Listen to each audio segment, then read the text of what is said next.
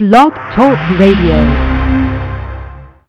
Come on, party people, get down, get in the groove. Come on, party people, get down, get in the groove. Come on, party people, get down, get in the groove. Burn, remix, gon' make you move. Ripping microphones is a habit, I got the fetish. Cooling in the crib with the brew. Is that running up lounge? Giving you something that you could bounce to. Surround sound, tailor-made to find L-O-2 word. L-O-R-D with militia. Coming to get you a vivid 3D picture. D-I-D-E-V, Mr. Tan. Had my girl the mic, Miss Toy ripped the Broadcast live and heard around the world, you are now listening to the most entertaining hour of radio on the planet. It's the High Stakes Fantasy Football Hour presented by MyFFPC.com with your hosts Eric Balkman and Dave Gerzak. The High Stakes Fantasy Football Hour is your home for football analysis from the best fantasy players in the world. And now, because no one else was available, here are Eric Balkman and Dave Gerzak. Let's ride until you feel me. Let's burn until the sun. Thanks a lot, Rob. Hello, everybody. Welcome to this June 12th episode of the High Stakes Fantasy Football Hour presented by MyFFPC.com live from the Gatorade Studios. Support for the show is also provided in part by Castrol GTX. Castrol GTX double action formula cleans away old sludge while protecting against new sludge formation, better than tough industry standards. For more information, visit Castrol.com. That's Castrol GTX, the official motor oil of the NFL. Greetings and salutations to all the Balkaholics listening in the chat room and around the world. I'm your slightly above average host, Eric Balkman, and my usual co-host, Dave the Dizzle Gerzak, has the night off. So I'm very excited to introduce my co-host tonight. He's a longtime FFPC main event and dynasty player, the 2011 Pros versus Joes runner-up. Please welcome into the show Mr. Lance, sports betting man, Turbes. What's up, man? How are you tonight? How's it going, Bucky? Good, excellent. Really happy to be here. We're very excited to have you because you're sort of everybody. You've never been on the show before, but everybody who listens to this show is well aware of you because you're always commenting in the chat. We always bring you up, and now we get to hear your voice live on the air tonight. It is going to be a treat for me and everybody else. I know that. Yeah, thanks a lot. I got the voice for TV. Well, coming up on tonight's show, Lance, that voice of yours is going to discuss with me how the plumber hamster is changing the ADP for his Arizona Cardinals teammate, what player is making his team's beat writers bark like a dog, and what quarterback might be making his skill position teammates in the AFC East avoidable in FFPC drafts. I want to shout out to the chat room right now, Two-Backer Brothers Mayhem, Henry Mudo, House of Cards, Wiggy, and IMRDMW, whoever that is, I'm not sure. Welcome in. If you guys have any questions for myself or for Lance, you can post them right in there. You can connect with us on Twitter as well at HSFF Hour, at Eric Balkman, at SportsBettingMan on Twitter as well. That's where Lance is. You can post on our Facebook page at facebook.com/the High Stakes Fantasy Football Hour. If you want to talk with us tonight, give us a call at 347-426-3682. 347-GAME-OVA. You can also email the show at the FedEx inbox at highstakesfantasyfootball@gmail.com. If you have those questions, get them to us now. Our producer, mutual friend Rob, and our audio engineer Bryce will get those to me as we move on through the show tonight. I want to remind everybody that the Football Guys Players Championship is taking teams right now. We kick off July 5th for the first draft, but you don't have to wait till then to sign up. You can sign up right now. Find the draft date and time that works out for you at myffpc.com. Also got a lot of great satellite leagues going on with DEs, classics, both live and slow. A lot of different options if you want to get in the action right now at myffpc.com. I also want to thank Dave Gerzak and Ron Meyer for holding down the fort in my stead last week. Great show, gentlemen. Very enjoyable to listen to. And Lance, I got to tell you, I'm equal parts excited, but I'm a little scared tonight because normally I tease and Rob teases on Twitter and Facebook what we're going to talk about. But honestly, there's a lot of topics that we have tonight that we may not get to. And we might get to some whole other topics tonight that we didn't even talk about beforehand because you're on. And I'm excited and I'm scared because I don't know what's going to happen tonight. Well, I'd like to find out if Rob and Brian are like not some ASI program. We got to get their voices on the show once in a while just to prove that they're human. Normally we've had Rob in studio before, like actually in front of the mic, but he refused to talk. He actually plays. He plays in I can't remember which one it was, but it's one of the FFPC 500 Dino leagues. He actually plays in that. So he is a real person. He's not a bot. And Cool. Lance, you're not the first one to come up with that. And Bryce, actually, for anybody who knows, he's also commissions a bunch of drafts as well.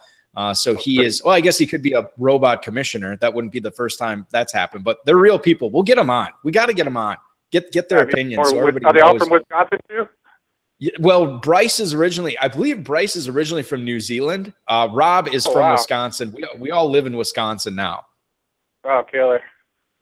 Lance, let's before we get to fantasy, everybody wants to know more about you. Tell everybody, when you're not playing fantasy football, what you do for a living. I run my own business. I got a trailer pump for pumping concrete, and it's called Lucky Lance Concrete Pumping in the Bay Area. You know, that's a nice little niche job where you don't really Lucky have to, Lance.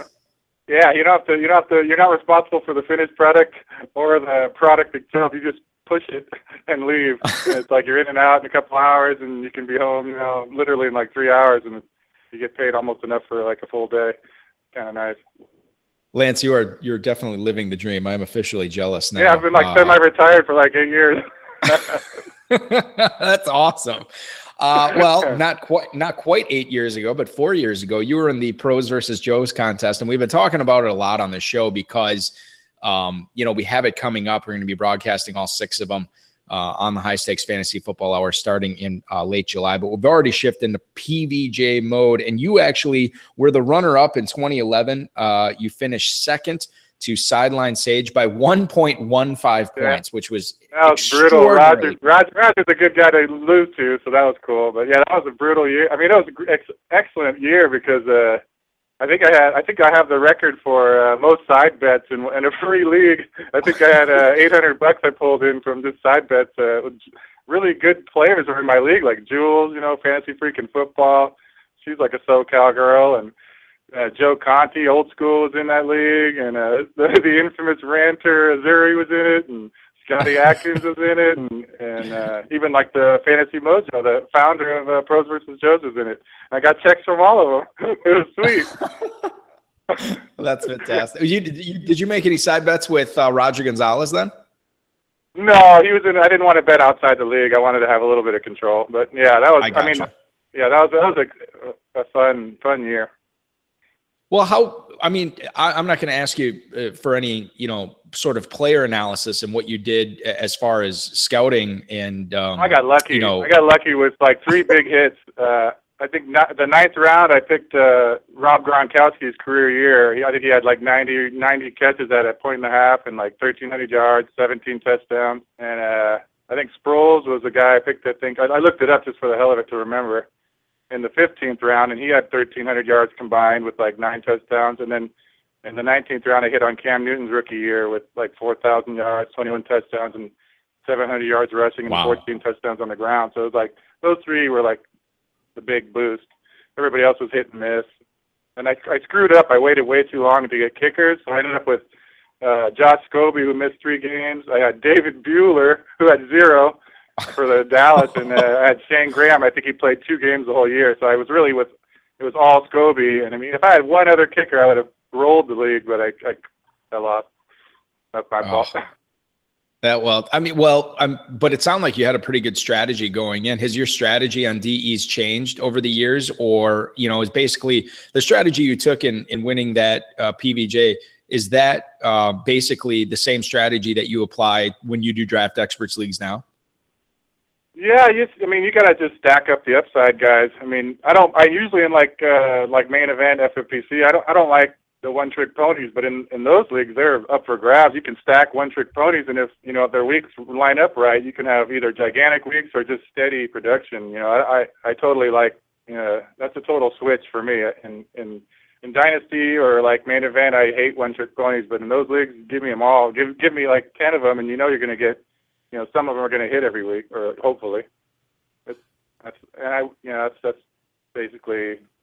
I missed on Javid Best and stuff like that, but it's just you take the high upside. You got to beat a bunch of guys, and it's set it and forget it. So you don't want too many guys that are injury risk, but you can just stack up the guys with potential.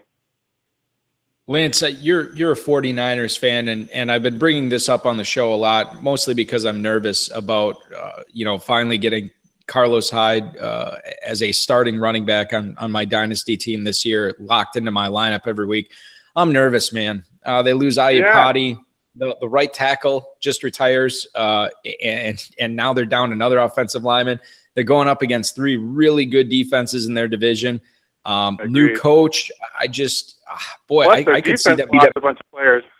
Yeah, so they might be in pass mode, the whole second half of games, as opposed to the pass where they were just grinding out wins. It sounds like you're saying I'm right to be scared, because this could be a real thing this year for Hyde.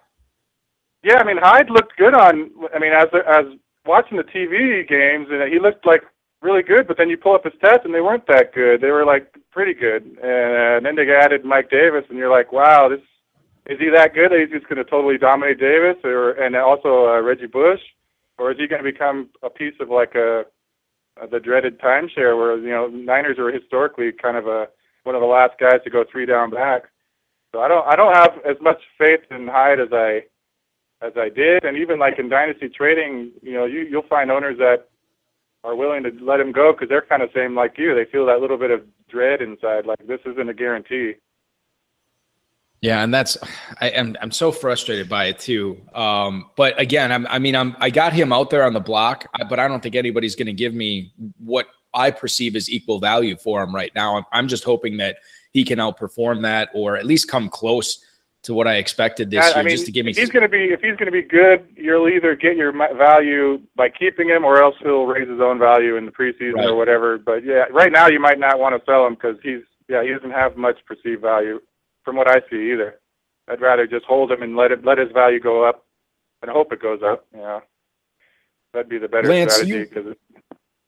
I think that, and that's what I'm going to do. I mean, I'm if somebody wants to wow me with a deal, I'll be wowed. That's fine, but I'm not gonna take less than full value for him right now, because he hasn't been the man yet. He's split that backfield, so I want to see what happens when they actually put the pads on and start playing for real.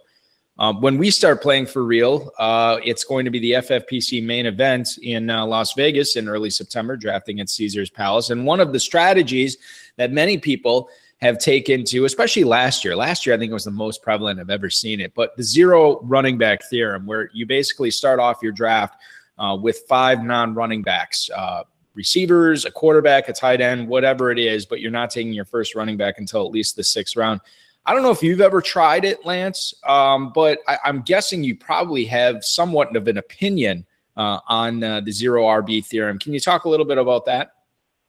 Yeah, I just looked up, because I'm in about 8 those little $35 test leagues with you guys, and I looked up. I think I had like 70, like maybe 6 out of the 8 teams. I had my first 3 picks, or 4 picks, or 5 picks that were non-running backs.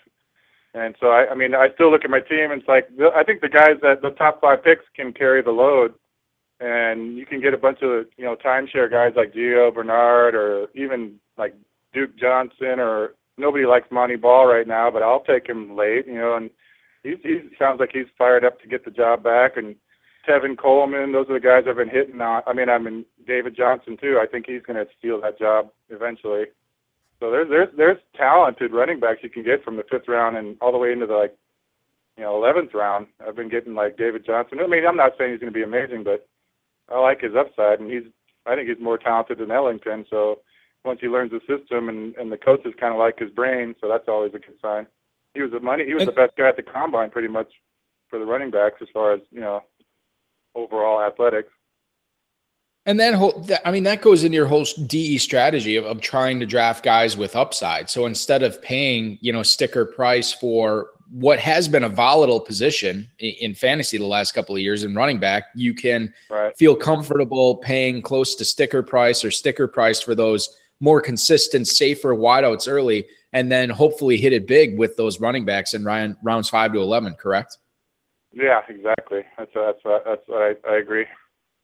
Lance Turbes, the sports betting man, joining us on the show tonight, ladies and gentlemen. And Lance, I know you have some thoughts on this guy, because every time we talk about Odell Beckham Jr. On the show, you always chime in with your opinion on Odell Beckham. Some people taking him as the number one receiver, some people taking him number one overall in drafts. Talk a little bit about what you think 2015 holds for OBJ.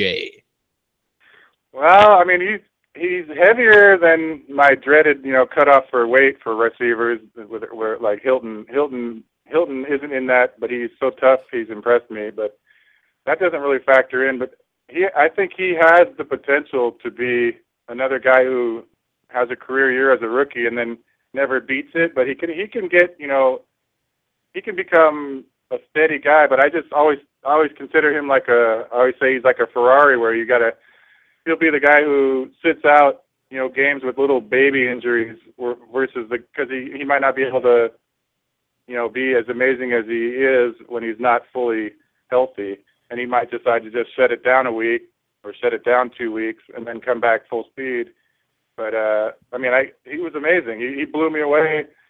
Nobody could have thought, nobody was predicting that, because his college numbers were good, but they were there was nothing that said he was going to be this good.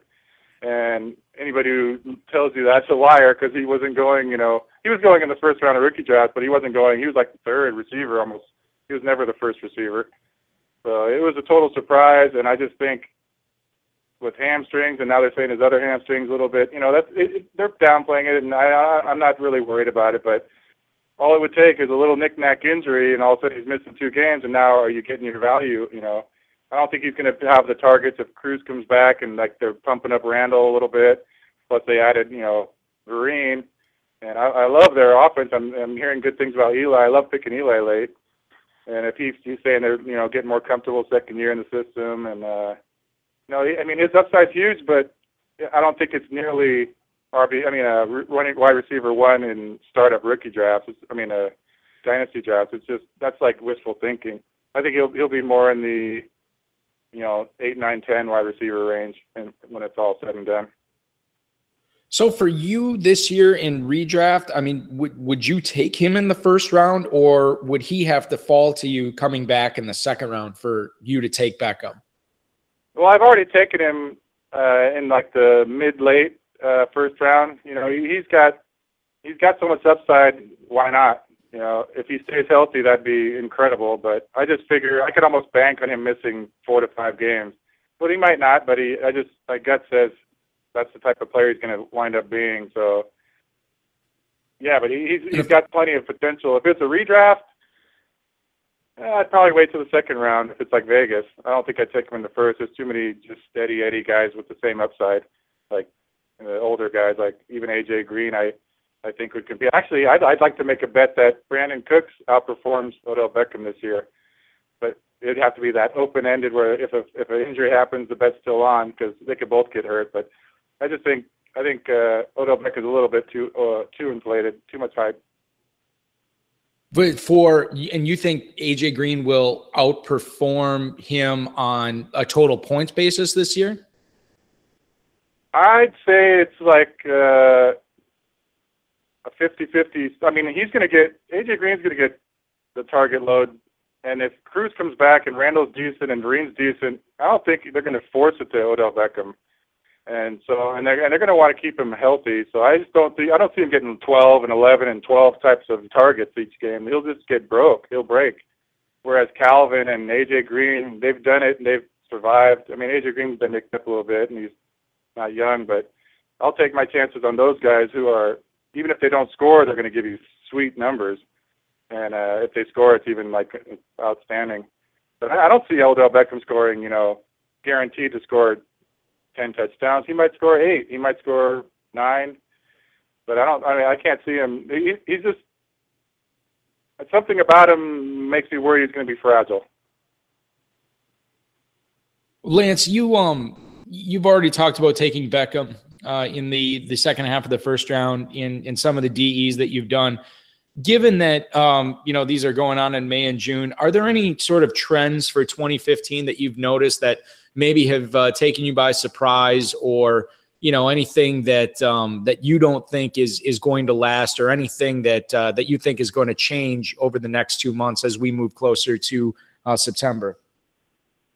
That's hard to predict, but just Calvin falling like all the way to the end of the first and even second, and AJ Green falling like to the end of the second, that's just money. I mean, that's like, you're crazy. I mean, they're not washed up at all, and they got good systems, and they're veterans, and they trust their quarterback. Nothing's really changed.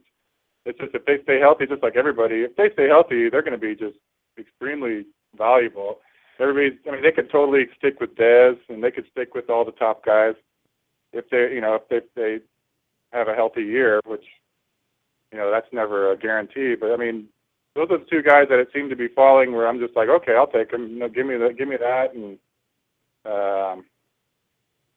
maybe you mean like really high end, top. What kind of trends are you talking about? Well, and not even necessarily with I mean, if you see anything with an individual player, that's fine. But like if as far as like tight ends, because a lot of the 35 DE people are people who are either practicing for Football Guys drafts or practicing for the main event. Some people might not be familiar with, how high the tight ends are going. Have you noticed, maybe the tight ends going higher or lower than usual? And with, the receivers getting pushed up the last couple of years in drafts, have you noticed maybe the running backs fall more than they normally have?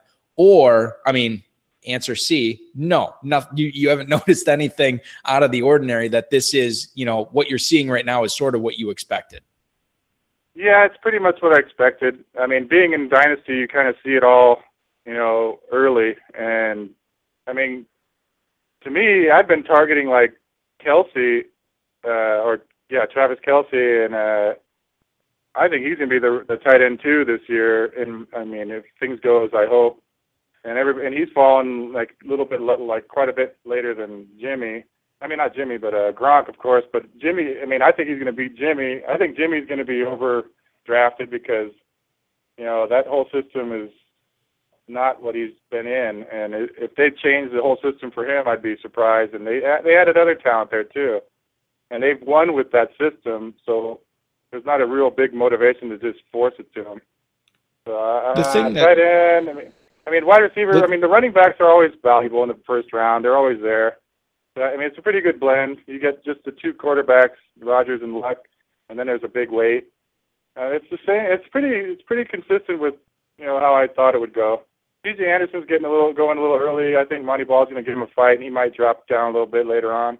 We're just assuming he's going to run with it, but that's kind of dangerous with a new coach and a motivated younger guy. Or they're not younger; they're about the same age, but. I don't know. There's a lot of little battles that are going to change, the pecking order of teams. That people are just banking on certain guys being the RB1 or whatever. Where I could see quite a few teams having that switch.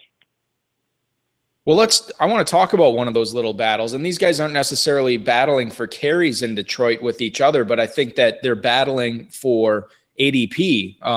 Who's going to be going higher. And right now, it's Amir Abdullah going in the 7th round, mostly that I've seen in the FFPC DEs. And Joique Bell usually goes about a round later. What do you – I know Detroit, one of the coaches there has already publicly said that he's concerned about Joique Bell's conditioning and coming off the knee surgery. And I don't know what else I think it was Achilles or something like that. AIDS. And, he just yards per carry suck. I mean, he's not nearly elite. He's like – totally replaceable. He's just been in a good system, and he's gotten a lot of load. But, I mean, I could see Abdullah taking quite a bit of that load and the receiving part of it. I don't have any fear of I forget the other little guy. Theo Riddick. Riddick. I think he would have been good if they didn't draft Abdullah, but I see Abdullah being the number one target for me in Detroit's backfield. 7th round, though. I mean, that's a steal for him, isn't it? I mean, he should be going higher than that. Well, that'll probably change as the time goes by, especially if he, more word of mouth or good reports or preseason, of course, or even just, more the off season continues. He's got the learning curve of a rookie, which is always hard, but I don't see Joique Bell or Riddick as nearly talented enough to hold him back if he's as talented as they think he is. Lance, I want to talk another strategy question. We're talking with sports betting man Lance Turbes here on the High Stakes Fantasy Football Hour tonight. Lance, you talked about the upside that you need on your roster in order to win a contest like Pros versus Joes, where there's only a few dozen teams in it. But in like the main event or the Football Guys Players Championship, you really need to, there's a certain amount of luck that goes into it, but you really need to be pretty skillful in who you're getting on your team. Some people say when you handcuff your studs, you're handcuffing your team to be really dominant. Other people say you are, if you're not drafting your guys' handcuffs, you're screwing your team over in the event of an injury. Where do you fall on the whole handcuffing argument when you get to a national contest like the main or like the FPC? I'm down with other people's handcuffs, and as I was looking up that RotoViz guy, Siegel, I believe. I'm not sure if I'm saying his last name right, about the running back theory guy. Yes. And he was talking, which was impressive because I just randomly ran into where he was bringing up like Nicholas Taleb's anti-fragile, where it's total where you gain by other people, like basically by injury. If you have other people's backups that are high-end backups, like the Niall Davis or that young guy they brought in for Washington to get behind Alfred Morris. Matt Jones. Yeah, Matt Jones. Those guys you can get pretty late, and they have like extremely high upside. There's a lot of junk running back handcuffs that I wouldn't even care to bother with, but I'd rather unless you got if you got Jamal Charles, I'd want to have now. If I had Forsett, I'd want to have Buck Allen. If I had if I had Forte, I wouldn't. Well, maybe his backups have gotten better, but I used to never want to back up Forte. I used to actually elevate them in my list because you don't have to waste a spot backing them up because they're, whatever that guy, that Bush guy, Michael Bush, I think, he was worthless. Even if he got, hurt and he took over, it'd be like, I wouldn't want to start him. But right. When you gain from other people's loss, it's like a bigger win. They screwed and you actually get, you didn't get screwed and you get better. So I'd rather have other people's backups unless it's just a handful. I wouldn't back up Lacey maybe, but there's a lot of guys I wouldn't even bother backing up. I'd rather just go after their backups, and there's a lot of backups that might earn the starting role in Cleveland or in a lot of these jobs are up for grabs a little bit more than people are thinking. They're just going with the expert depth charts, but I see about a big handful of teams where the RB2s are going to end up being RB1 by week 8, in my opinion. So for you, when it comes to handcuffs, you don't even really look at, to a certain extent, you look at what running backs you have on your roster as far as handcuffs. But for you, the biggest thing is getting the guys that whether they're your handcuffs or somebody else, but if they're in a decent situation and they do have some talent, that's really the biggest thing rather than whose team, whatever team in your league drafts the starter, that's irrelevant. You're just looking for the guys who could be good, whether they're handcuffing your guys or not. Flops and you got Monty Ball, assuming Hillman, Ball's better than Hillman, which I would hope, but you'll be gold. that's like having a second rounder added to your team or something. And there's get the guys that could turn into first, second round type players, and don't bother with the David Blue or whatever backing up Foster. He ain't going to come in and be amazing, or whoever's backing up Forte. They're okay, but they ain't going to be they might give you 11 points or something. I guess that's steady, but not compared to Forte getting you, 15, 16, or bigger. And there's just the New York Giants are a team that you don't know who's going to be their dominant, running back. There's just a bunch. Even Tennessee, that's like a coin toss between Sankey and Cobb. You can get them both late and just hope one, dominates. There's quite a few teams like that. Is Gurley going to be 6 week on pup? Mason looked real good. Those guys you can get, they're sitting there in 12th, 13th, 14th round on these drafts. Trey Mason and shit. That's a great gamble. Well, let me talk about another, the situation you're describing. We have an email here from Nick in Altoona, Pennsylvania, about the Cleveland running game. He says, hello, Sports Betting Man. I know that Cleveland isn't planning on throwing the ball this year, so how do I handle Crowell, West, and Johnson? Is there one or more that you're targeting in drafts, or is this a situation that you're avoiding? Thank you so much. Thanks for the email, Nick. What about the Cleveland situation with those guys? Because none of those, to me, obviously Kroll is being picked first out of those guys, but he's not really going at a premium. What are you looking at when you look at the Browns running backs? I mean, Kroll, he looked pretty good running the ball. I can't say he has NFL talent, but I mean, I like West, and I actually think Duke Johnson impresses me the most with my eyes, and his stats were plenty good.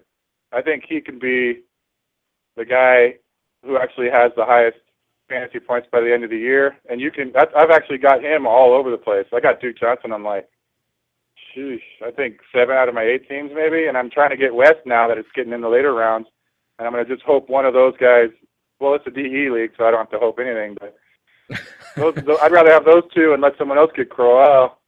And I'm not down on Crowell, but I just don't think he's got like anything that makes him dominant where he's going to secure any starter RB1 role. I think that thing's up for grabs, and I think Duke Johnson has the highest chance of being the guy who gets receptions kicked in, be like a little Ray Rice back when he was younger. That's steady, maybe even 4 or 5 catches every once in a while. That's just like so comfortable to have guys like that on your team, like Gio Bernard and stuff like that. You can plug him in whenever. I would not. You could have Kroll, and I'll take the other two and hope one of them is the one that actually emerges. But there's no guarantee any of them are going to be like the dominant shareholder. It could be a little bit of the same as last year with that silly coach. And you're right. And to your point, none of them might emerge. But if you take Duke Johnson or if you take Terrence West, it's not going to be that big of a hit to you. If nobody emerges, then if you and they're all late, they're like who cares rounds. Yeah, there's right. no downside.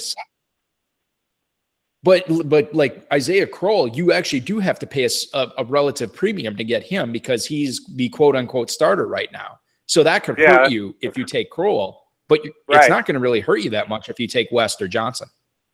That's why I'm doing the second option. I'd rather have you guys can go ahead and get your guy, and I'll wait a couple rounds to get the other two, or eventually in the draft. Yeah, most of these guys that get Crowell don't handcuff them with anybody really quick, so you can just snipe them easy. Stan in Pottstown, PA writes, "Hi Lance, not much is said about Amari Cooper since rookie drafts took place. What kind of 2015 do you see him having as Derek Carr's #1 target?" Thank you for the email, Stan. He brings up a good point, Lance. I know on this show we haven't really talked a whole lot of Amari Cooper since the NFL draft. For redraft purposes, what are you thinking for him this year? I mean, is he the type of guy who could be a top 25 or top 30 guy?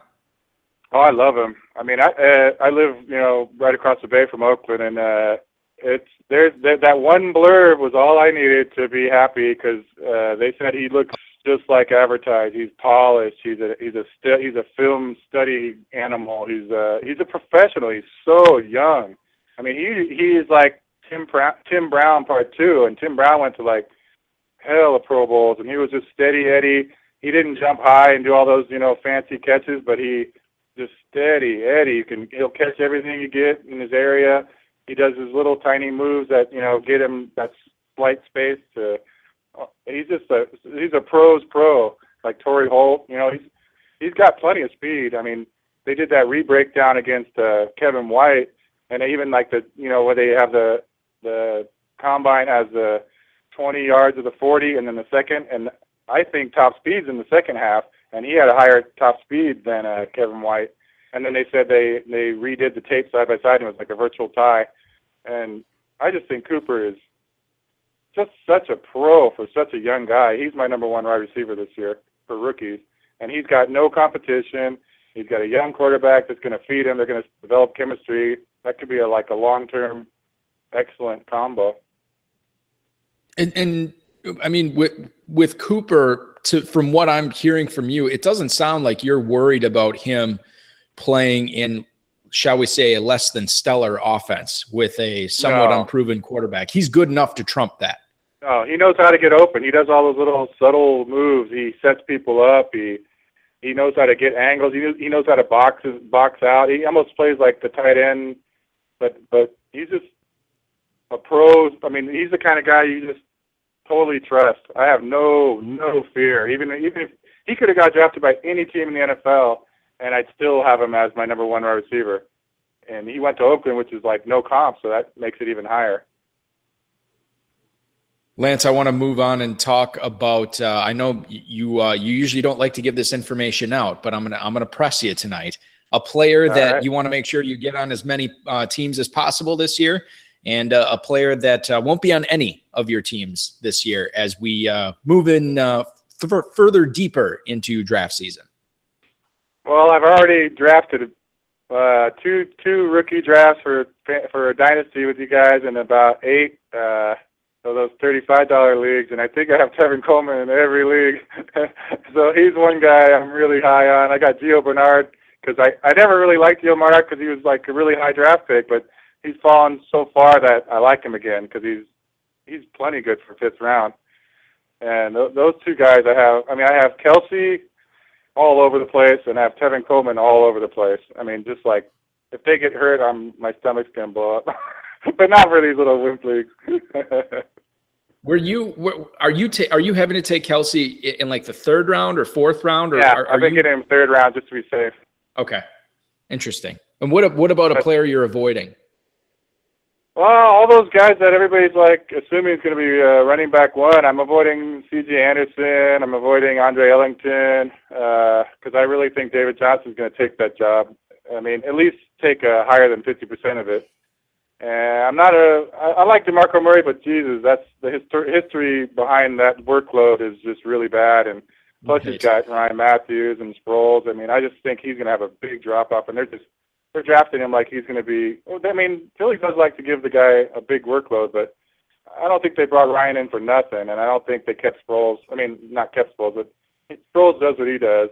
So if DeMarco Murray gets 70% of last year, maybe he'd be worth where they're drafting him right now. But I mean, I don't really hate all 3 of those guys, but I just think they're going too high. They're going way too high for me. Well, and the other thing too is talking about those Eagles running backs. Isn't there something to be said that DeMarco Murray is coming off this historic workload? And which, by the way, he's been before this season. It's not like he was the pinnacle of health. I mean, he's not a guy that was hurt, but a guy that was hurt a lot is Ryan Matthews. So doesn't it say something that Chip Kelly's willing to pay both these guys money? I think it could be more of an even split than anybody is thinking. Right. And both those guys could cannibalize each other just to keep each other healthy for 16 games. I agree. Yeah, I mean that. Plus, I mean, really, Chip Kelly doesn't really. I mean, he fed it to. I'm drawing a blank. The running back that went to Buffalo. Sorry, he's like McCoy. Superstar. Shady McCoy. Yeah, LaShawn McCoy. But I mean, even back in like Oregon, and he didn't really like super feed it to any particular make a superstar out of guys. It's the system. It's his system. I'm the boss. I'm God. Everybody's going to get what they get, and we're not going to have to force it to DeMarco Murray just because we paid him a lot. And then he's got, Matthews actually had a healthy year, and he's always been kind of interesting. And if they do divvy it up, which would keep them both healthy, if they really want to win in the playoffs, you want to have them both healthy. So he's got so many things. They added my man Al Gore and Jordan Matthews, and they got a good tight end. There's no reason to just do one thing. They could do just a total balanced attack where there might be games where DeMarco Murray gets 9 points in fantasy, and maybe he'll get a touchdown. It'll get him up to 15 points or whatever. And that might be a decent game where he's not going to get so many carries like last year. And the odds have been breaking down. Will be a lot less if he doesn't have such a load. If only Reggie Bush would have signed with the Eagles instead of Matthews, and we could have Bush and Al Gore on the same team in Philly. Yeah, presidential battle. Yeah, that'd be great. Lance, let's talk about what's going on around the NFL this past week. I want to kick things off and talk about Arian Foster. Really, normally at this time of year, we're talking about what injury he's coming off of or, what surgery he's coming off of. he's healthy right now. He played in or participated in all of the voluntary and mandatory workouts that the Texans had. DeMarco Murray was the only running back in the NFL that scored more points per game than Foster last year. So Foster is looking about as healthy as he's been in quite some time. How many running backs are you drafting over Foster this year? That's a good question. I mean, I like Foster. I always have. I've been burnt by him every time he got hurt. It seems like I had him.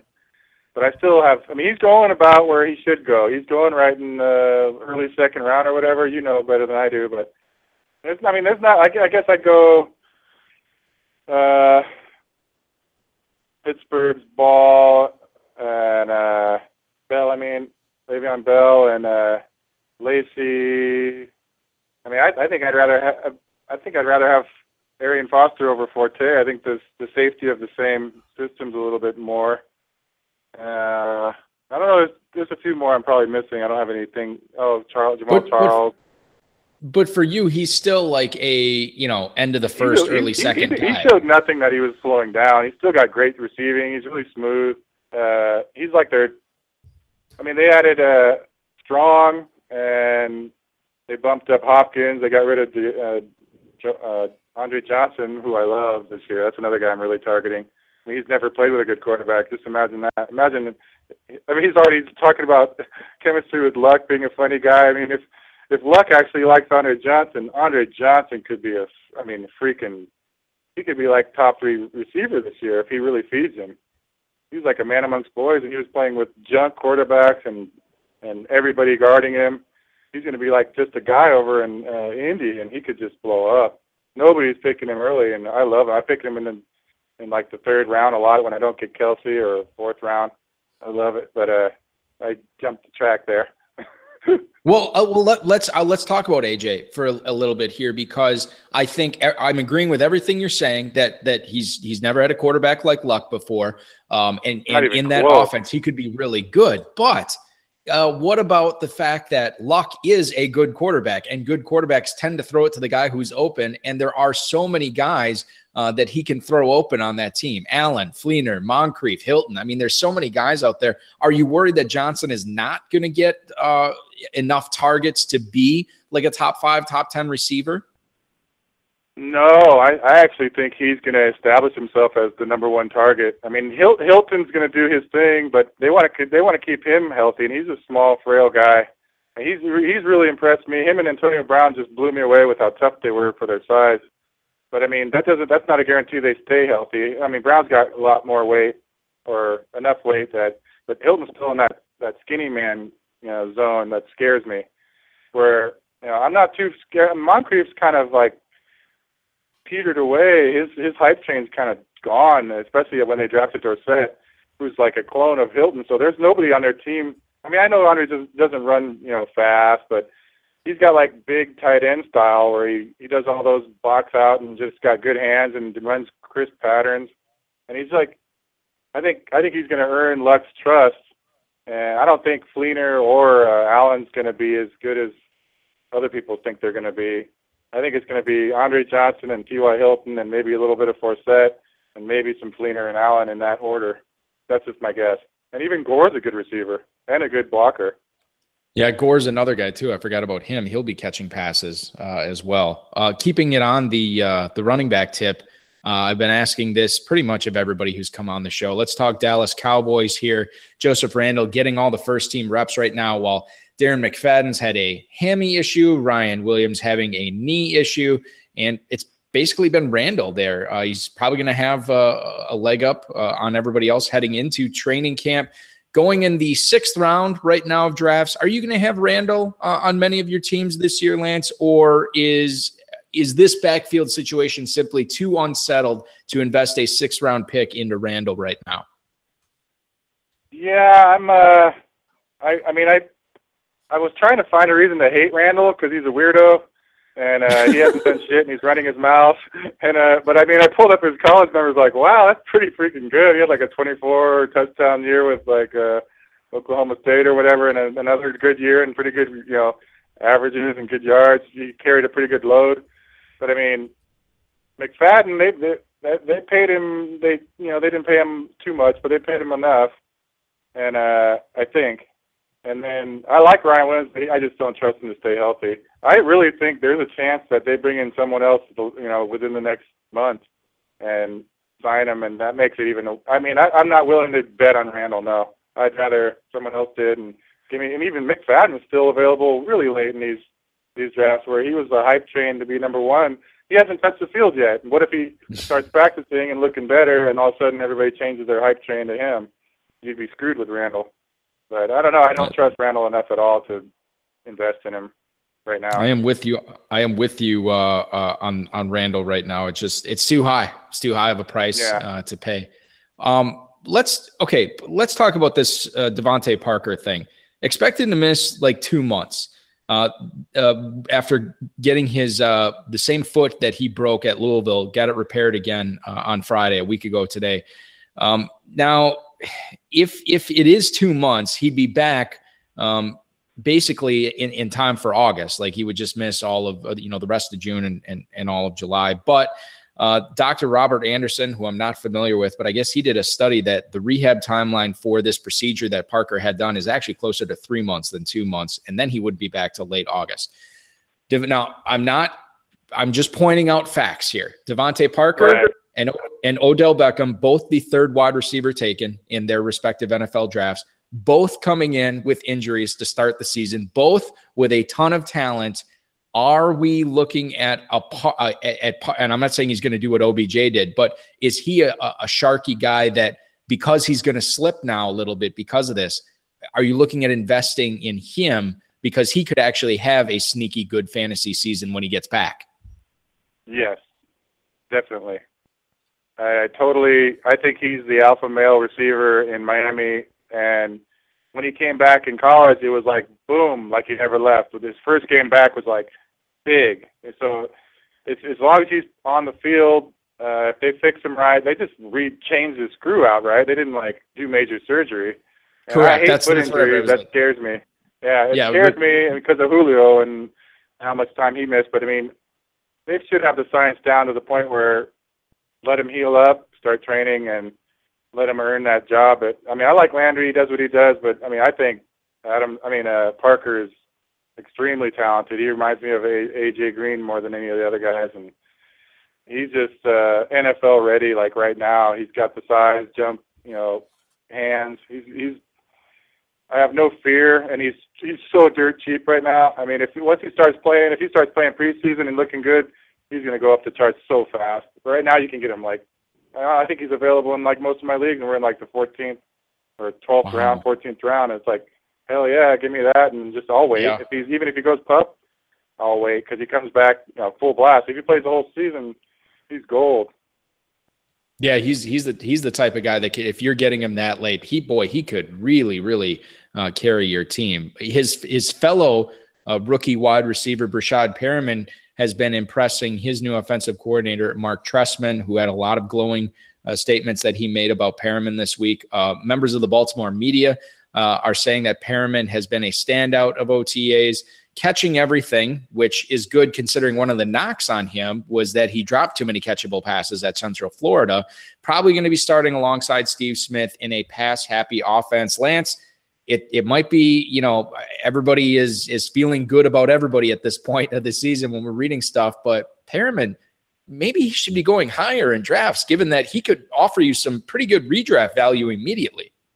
Yeah, I got him a bunch of places, and I got him in my dynasty draft too. There was only a few like super good landing spots, and he got one of them with Trestman and Baltimore having no real.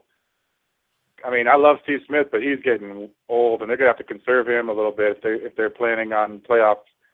So Perriman and Max and maybe Pitta come back, and I think he's got the chance to be their best receiver really fast. If he clicks with Flacco, I mean, he's got the size. He looks like he's durable. He looks like he's 35 years old. And, he can do everything. I mean, I don't worry if you run routes that are good and you can jump and catch. If you miss, that's usually just concentration. He's not going to turn out to be Greg Little or something. I think he's actually really talented. And the way he ran that 40 on the pro day or whatever, I was like, wow, that just looks so pretty. He's got a beautiful stride, really well balanced. It's like a prototypical, Madden athlete that you create. I have very high hopes for him. Madden athlete, but maybe you give him a little bit more hair when you're creating him. Yeah, or just cut it all off. He's got like Predator head. Somebody needs to tell him he's got to get rid of it. It's not a good He's look. He's got to bring back the do-rag. Yes, or get the LeBron headband going to cover up that hairline. Yeah. I hate that guy. Lance, you'll appreciate this one. Joe Biscaglia, maybe you won't, I don't know. Bill's Insider says, I think he tweeted this out on Matt Castle's performance Wednesday's practice this week. Woof was what he said. Castle is touch, timing, accuracy all off, according to Biscaglia. Quarterback is still a train wreck for Buffalo with EJ Manuel, Castle, and Tyrod Taylor battling it out there. I got to think that the quarterback affects a lot of the offense, not just the receivers, but the tight end and the running backs at all. Are you downgrading LeSean McCoy at all based on the poor quarterback play? You have to. I mean, you just have to. Buffalo's got a killer D, so that could help a little bit. I mean, that team is so good if they had a quarterback. I mean, I like Percy Harvin. I think Robert Woods. Everybody talks shit about USC guys. I think Marquise Lee is super talented, and I love Al Gore, and I even like Robert Woods to be, he's just a sure-handed, crisp route runner, kind of like Stevie Johnson. And if they had a quarterback, geez, they could actually be dangerous. But without one, that whole team gets downgraded. There's nobody I really want to go after. I guess I have Harvin a little bit, but because he's cheap and he's so exciting, but I don't really want to pay for Buffalo players. That just ruins their whole team. And when Manuel and Castle are like top two and neither one looks good, that sucks. Right. You're not going to get a new good quarterback at the last second. You're pretty much done. Your whole year's already done. They're not going to turn into good players, right now. It's too late. No, I'm with you, man. I would say I probably don't get LeSean McCoy on a whole lot of teams this year just because of that fact. We have about. I want to hit up on some emails here before we sign off for the night. Charles in Boca Raton, Florida. Is Latavius Murray a shark pick this year, or will the people who drafted Helu later be much happier? Have a great weekend. Thanks, Charles. Latavius Murray, to me, Lance, I thought he'd be getting drafted higher than he is, but he's being drafted as like the 25th running back off the board, or sometimes some cases like the 30th running back off the board. I think he should be higher, don't you? No, I think people have the same gut feeling I do, that he's very unproven. He's injury prone. I mean, he's got Helu and Trent Richardson are both potentially better than him. And everybody just keeps talking, he's fast. Well, the same thing happened with like Doug Martin. He had that one big run against Oakland. I mean, you look at you take away like one run by Murray, and he turns into like not Joe Blow, but like it loses a lot of his luster. And I know the coaches are talking a little bit because he's young, he's big, he's like tall, and he's fast, but his college numbers weren't outstanding. Helu and Trent Richardson both have better pedigree, I think, and nobody's talking about him. So you can have Latavius Murray all day. I'll take T-Rich in the freaking 17th, 18th round, wherever he's going now. And once T-Rich hype train starts, it's too late. And Helu's he's from Danville. It's like right down the street from up the street from Oakland. And he's pretty young still, and he's got good hands, and he was the fastest running back in his class. Like those, cone drills and even the 40. I mean, people write him off, but he was behind Alfred Morris, who held him off. I don't think Latavius Murray can hold him off. I have no faith in Murray at all. Interesting. Okay, well, maybe he is going at the right spot in drafts. I want to switch all the way from Oakland to the other coast and talk, and I think I know how you're going to answer this question about Geno Smith and the Jets, but I'm going to ask it anyway. This is from Dale in Boston, Mass.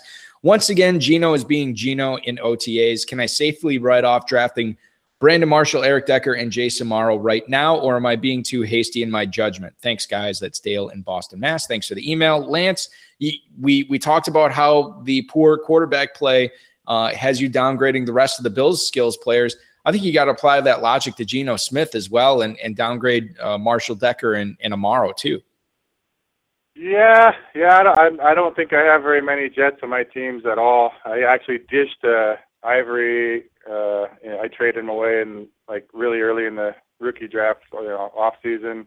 I don't want a piece of that team. I mean, their new coach is like, okay, he might do something with it. But I like Brandon Marshall. He's so talented. I mean, I'll take him, but he's got to fall a lot. I don't think you can't feed Decker and Marshall and Amaro. No way, unless you got a decent team.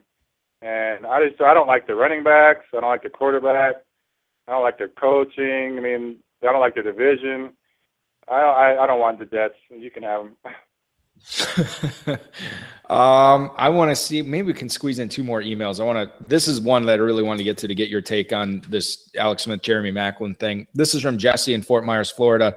I've heard the argument that Alex Smith simply refuses to throw the ball down the field because he never had a receiver like Maclin. I've also heard the argument it's because I totally butchered this. I've heard the argument that Alex Smith simply refuses to throw the ball down the field. I've also heard the argument it's because Smith has never had a receiver like Jeremy Maclin before. So which is it, fellas, the chicken or the egg? Thank you, Jesse. What are you envisioning the Alex Smith to Jeremy Maclin combo this year? Is Kelsey just going to take most of the targets and Maclin is just not going to be the field stretcher that the Chiefs are hoping he could be? Or is Smith actually going to pipe the ball down the field and open up that offense a little bit more?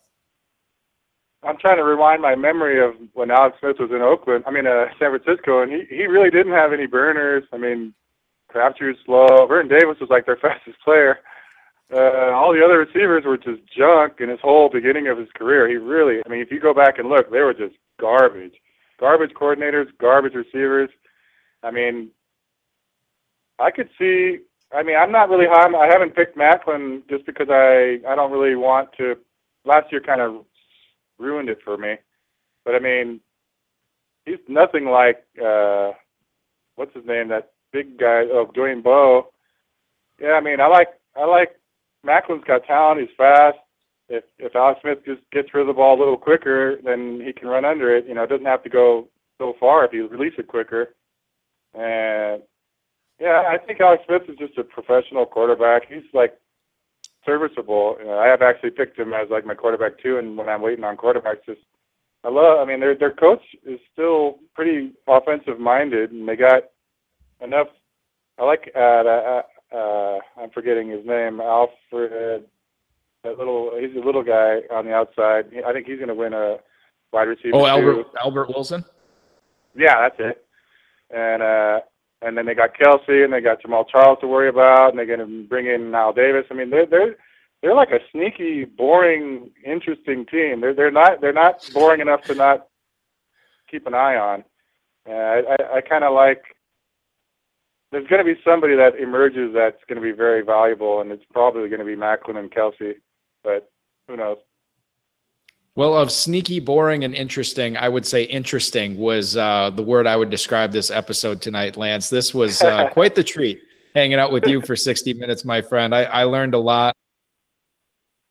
See you in Vegas this year. And I might even try to make that trip to that Chicago and jump into your fart train with Ron and the jerk sack and Kurt and everybody. That's in my mind, but you never know what's gonna happen. But I don't plan ahead. It's like next week's like a fantasy for me. That'd be amazing. Well, you have an open invitation, my friend. Consider it. Yeah, that'd be so fun. I enjoyed it. Thanks for having me, Balky. Appreciate it. Yep, you bet. Lance, sports betting man, Turbes, ladies and gentlemen, what a pleasure to have him on. And I want to thank not only him, but I want to thank Bryce, Rob, Castrol GTX, FedEx, the FFPC, and all of you for hanging out and listening tonight. Next week, ladies and gentlemen, Dave and I do a show again together. He's back in the studio. We're going to have Pros versus Joe's veteran, and the guy who's playing in Pros versus Joe's this year, Jamie Joseph. Your weekend This has been another episode of the High Stakes Fantasy Football Hour presented by MyFFPC.com that was broadcast live and heard around the world. Eric and Dave will be back next week with more analysis, interviews, and advice from a guest much smarter than they are. Thanks for listening, and we'll talk with you again next week. I look good, I look good, I look exactly the way you wish you could. I look good, I look good, come on. Joe said that I'm the best in the West.